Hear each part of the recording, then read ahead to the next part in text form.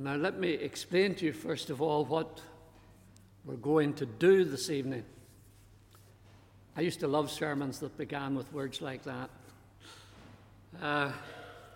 It meant I had some reasonable chance of understanding what was to follow, because I'm sure you have sat in pews at times and listened to a sermon and perhaps been subject to us preachers, and we may have been in the mood of the man who, and this was said to characterize most of his ministry, that when he began his sermon he didn't know where he was going. When he was in the middle of it, he didn't know where he was, and when he'd finished it, he didn't know where he'd been. And if he was like that, then I'm sure his hearers were equally confused.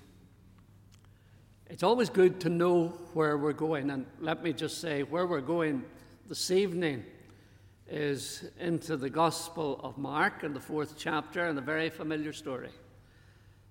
In fact, one of the first, if not the first story that Jesus ever told, the first of his parables. We've traditionally called it the parable of the sower. I thought I'd preach on the sower this evening to give you all a shock, because you usually hear it at harvest time. And again, I can say these things when I'm retired now. I feel terribly sorry for congregations at harvest time, or people who go around harvest services and who every place they go are usually subjected to a sermon on the sower. The sower is a very overworked man. And yet, his importance to us, I think, is difficult to overestimate. Coming as he does in his story right at the beginning of Jesus' ministry. It's a story that tells us where that ministry was going. Indeed, it does more. It's a story that tells to the apostles who listened to the story where their ministry was going. And even more than that, it's a story that tells to us where we're going in our ministry, what our ministry is all about, and what we ought to expect when we engage in that ministry. Jesus was not one of those leaders who indulged in what someone has called leadership by surprise. He was usually very careful to tell his disciples what to expect. One of the wonders, of course, was that they were so dull of understanding that even though he told them many times about his death at the hands of cruel men, it still seemed to come as a surprise to them in the end. But he was conscious that there lay before them, as before him, and as before the church, a very challenging task. And it was important that we know what's going to happen. I've had one or two new experiences lately, and I can see now that I've reached this stage in my life where I've just retired, that I'm going to become a bore. I'm going to tell you about my operation. It wasn't really an operation. I was in hospital one day and out the next. But it reminded me of what has happened before, and I'm sure you've had the experience if you've gone into hospital, perhaps for surgery. When the doctor comes and he sits down beside your bed and he explains things to you. He tells you what's wrong with you. He tells you what he's going to do and how he's going to do it and how long it will take, hopefully.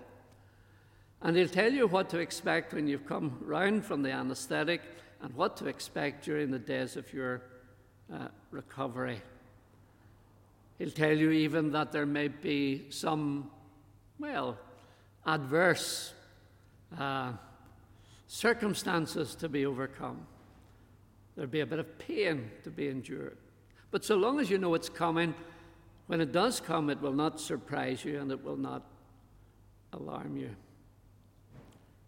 Jesus really, in telling the parable of the sower, is doing something akin to that. He's telling us what to expect in the future. His ministry, as I'll say to you in a moment, was to be, if you like, the parable of the sower worked out in practice. The ministry of the apostles was the parable of the sower worked out in practice. The ministry of the Christians in Kirkpatrick Memorial Church is the parable of the sower worked out in practice. It's a story about the mixed reception that you and I ought to expect as we respond to the call of God to be His witnesses, to be proclaimers of the gospel to a needy world. This parable tells us what's going to happen, what has happened. Perhaps we ought to pause for a moment or two simply and ask, first of all, what the parable says to us about our task, about what our work is. Well, it's presented to us, of course, in picture form. Jesus says, here's a man who goes out to sow seed. It would have been a familiar sight to the people to whom he spoke immediately in those days. You and I don't have any great difficulty in grasping the picture also, even though times have changed. Here was a man who would go into his little parcel of land, and he would take the seed that had been carefully chosen, and he would scatter it. He would throw it, as they said, broadcast. And the hope was, and very often that hope was realized, that the seed would find a suitable resting place in the ground and the crop would grow. But as I say, Jesus is giving us a picture. And when a little later he explains to the disciples what the story is really all about, he tells them this: the seed is the word. The sower is the one who takes the word, the message, you and I call it the gospel, out into that world. This is not a literal little seed. It is a more potent thing. It is the seed of the Word of God. And the task to which Jesus gave himself, first of all, and the apostles, the New Testament church and the church today, is that simple task: to spread that word abroad however we may. We tend to think, wrongly I believe, that one of the chief ways in which it is done is through preaching. If that were the chief way, then we would have a very, very small audience for this word compared with the need that there is in the world. Yes, of course, ministers must preach the gospel within the context of the church gatherings.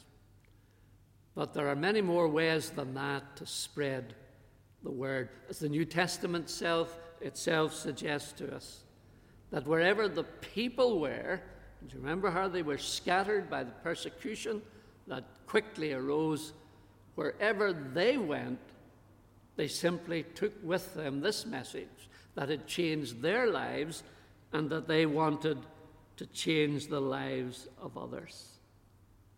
The main method for sowing the seed was simply through the testimony, the loving testimony of individual Christians who had come to know Jesus and wanted to introduce him to other people also. That, in all its simplicity and yet profundity, is what we're all about, what the church is here for, what the church's task is. We are the sower, to whom God has committed his word, his gospel, his life-changing message, that we may take it out into the world. But here's another question. If the parable tells us what the task is, what does the parable tell us about what we might expect when we give ourselves to that task? What reactions should we look for? Well, we know the reactions that we hope for. We want people to hear, to understand, to believe, and to become disciples of Jesus. That's what we want, at least I hope we want it. That's what we pray for. That's what we long for. But if there's one thing about Jesus, he's a realist. And he tells it to us as it really is. And it sometimes amazes me that those who profess to be the followers of Jesus still like to try to look at the same scene that Jesus sees and look at it through much more rose-tinted spectacles than Jesus would ever have used. Because Jesus tells us that the reactions that are to be expected to this ministry are varied. One of them, for instance, he says, is the reaction of what we might just call blank unbelief. You know the reaction. Ministers know it. Ministers who have been asked maybe to preach at an evangelistic mission and have preached and explained and broken the word and tried to make it simple and tried to apply it relevantly to the people who listen, and it bounces back. There's a blank stare. I don't see it here tonight. Relax. There's nothing. People look at their watches. People shuffle in their seats. People's minds are evidently elsewhere. Or if you've ever had the experience, and perhaps some of you have, of trying to share the gospel as we used to do, perhaps more than we do today, from door to door, and try to engage people in conversation, or as some people do when they would hand out gospel tracts, and try to engage people in conversation about the gospel, there's nothing. No reaction except the reaction that says, how do I get out of here? I don't want to listen to this. And Jesus says, quite honestly and openly, I'm giving you a task, and this is what's going to happen. He uses the picture, you remember. This is seed that falls on ground that has been trodden over. It is hard. There's nowhere for the seed to get in. And it lies there on the surface until the birds come and eat it. It's a very graphic picture and a very accurate picture. And you've seen it, and I've seen it, and we continue to see it of people in our world who just don't want to know.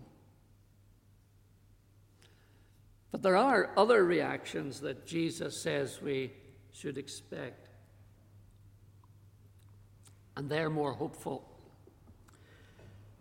There's the reaction that, first of all, seems to say, here are people who are interested, and more than that, who are accepting of the message. But something's wrong. And what's wrong becomes clear as time passes. For evidently, there's not a very deep grasp on the message.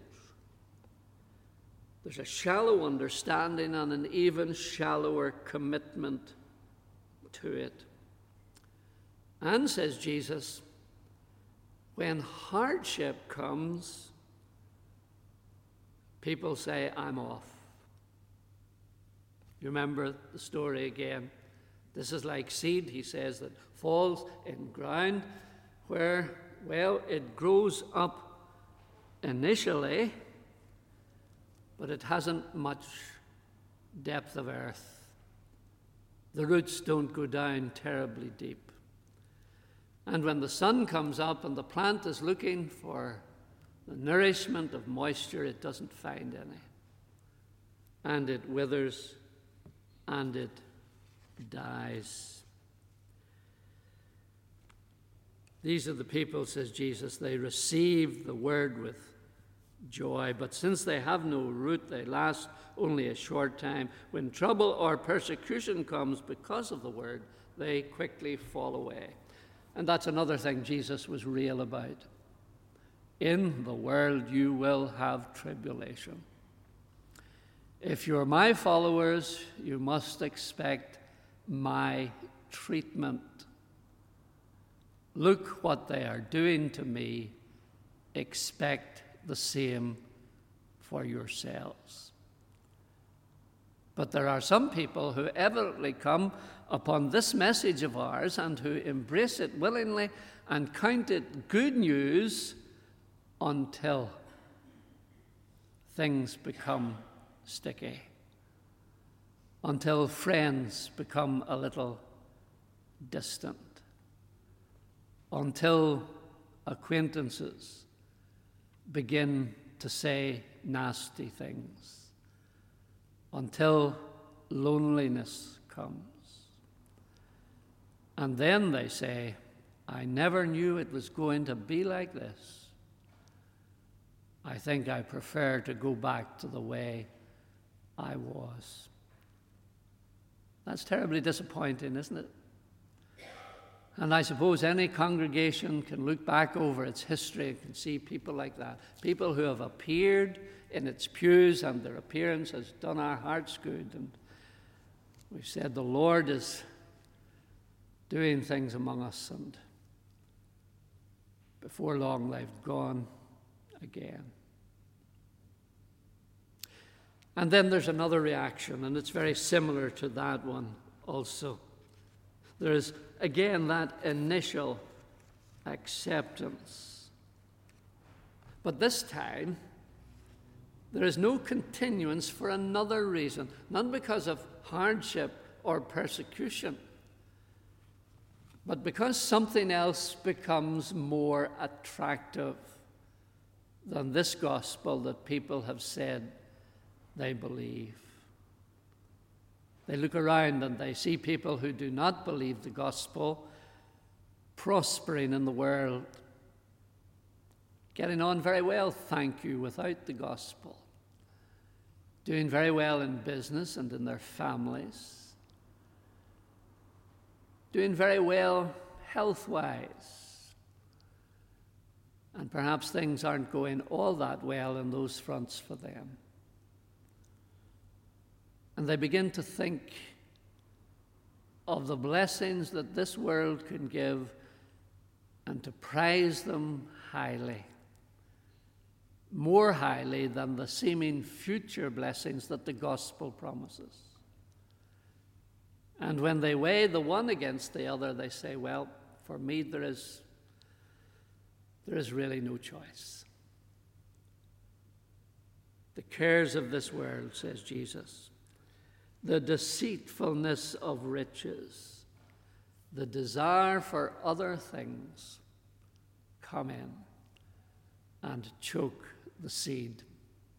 In the picture, Jesus says, this is the seed that sprouts and grows, but the weeds also grow and choke out its life. Jesus sits with us and says, this is what you're to expect. He hasn't finished yet. There's one more reaction. For he says, some of the seed will fall into good ground. And it will take root, and it will begin to grow, and it will continue to grow, and it will bring forth fruit, as he puts it. It will produce something at harvest time. I was speaking to an acquaintance recently, a missionary, a member of our denomination, who from time to time comes back home to our home church. And she says, one of the delights of coming home is to see how people have grown spiritually.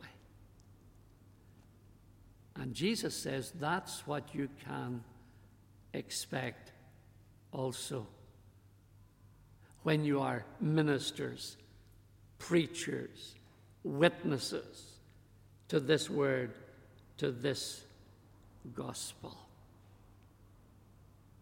Well, here we have it. Jesus setting us out in this task and saying to us now, this is what lies ahead of you. The old Puritan preachers, when they took a text and opened it up and explained it, came to a bit in their sermon where they would write in their manuscript the word uses. Okay, what use can we put this text to, this parable to? Let me suggest one or two to you. I think we can put it to this use. We can keep it as a reminder as to what our work together and our calling together really is. It's amazing how simple, how easy it is to lose sight of why we're here. Someone once said, a minister friend, that he would love to have the courage to stand at the door of his church on a Sunday morning, and as people came in, said to him, "Excuse me, why are we here?" He says sometimes he trembles at the thought that they might not actually be all that clear. Why are we here? What's the business of the church? Simply this, to be sowers, to take the word of God and to spread it. This life-giving, life-changing, life-enhancing, this revolutionary word, to take it and to share it with others. The gospel to which we bear witness has lots of implications, and you and I, of course, have to work those implications out. They are, if you like, the byproducts of the gospel we believe. But our simple purpose is to tell others about Jesus. Well, here's a second use that we can put this parable to.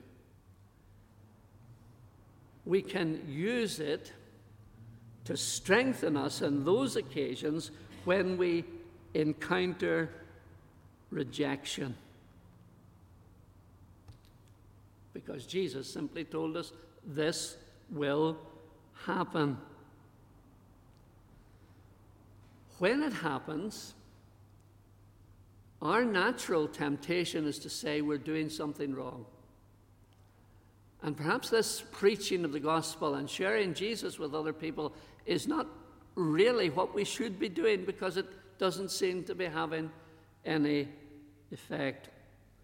Dr. Donald McGavran, who was well known throughout the world really as one of the leaders of the church growth movement, in one of his books describes the experience of the church in a part of India in which he was a missionary. And he says it was a particularly difficult place in which to minister. There was a hardness to the gospel, a resistance to it.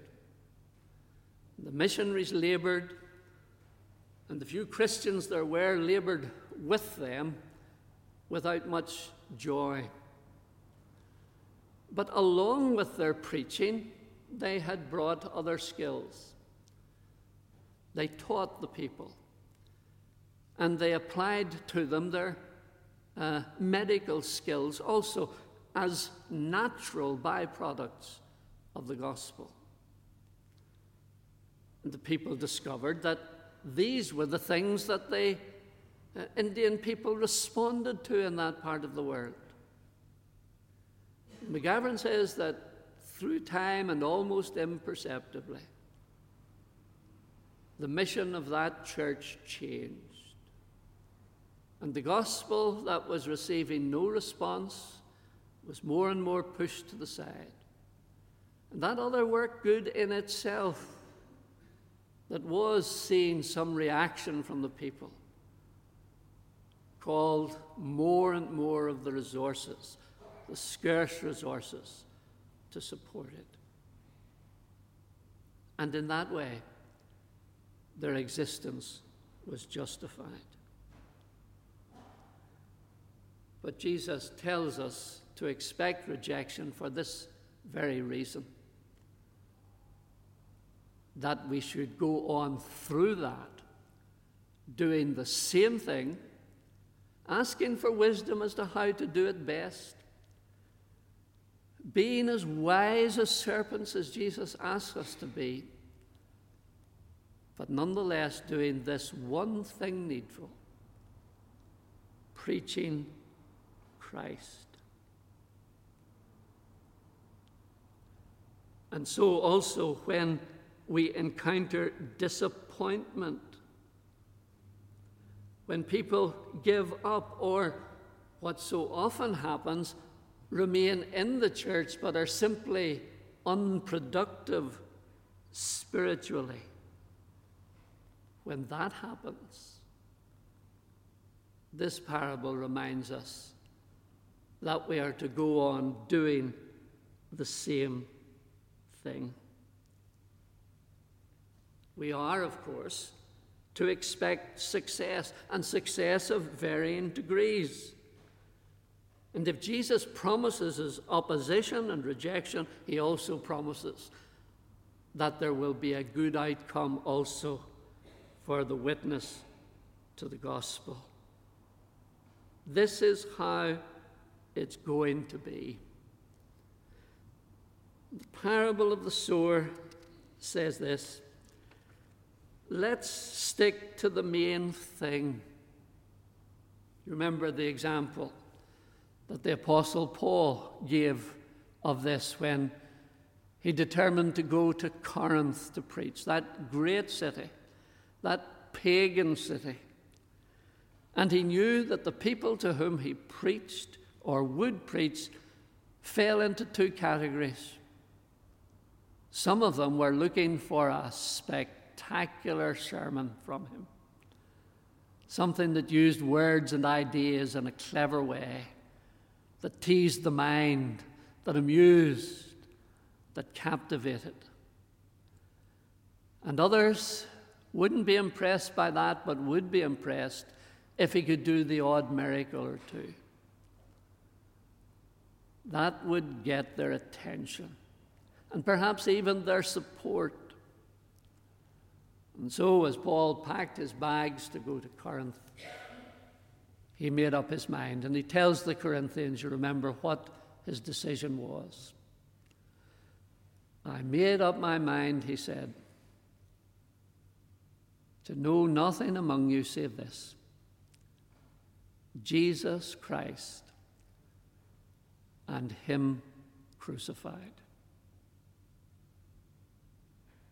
Jesus, in his ministry, experienced all the reactions that were put into that parable of the sower. Those whose hardness towards him led them even to crucify him. Those who followed him for a while until following became difficult. Those who, like Judas, followed him until the things of this world proved too attractive. And those, beginning with the apostles themselves, who heard and who believed. The apostles themselves knew exactly the same reactions. That's why I asked Judith to read that passage from Acts 17. The reaction to Paul's preaching was varied. There were those named in the passage who believed. There were others who said, we'll hear you another time. There were others who were bitterly, bitterly opposed. And you and I, in our ministry, may expect the same things. But know this, that if we do the one thing that we are called upon to do it lovingly, do it sensitively, do it in a way that understands we are ministering to whole people who have a whole variety of needs. But if we make the gospel our chief aim, then Jesus says, what does he say? There will be fruit. Some 30, some 60, some 100. There'll be good days, because that good seed is the seed that he will bless.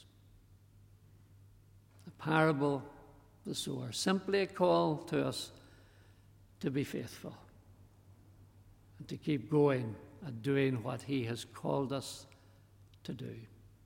Let's pray together.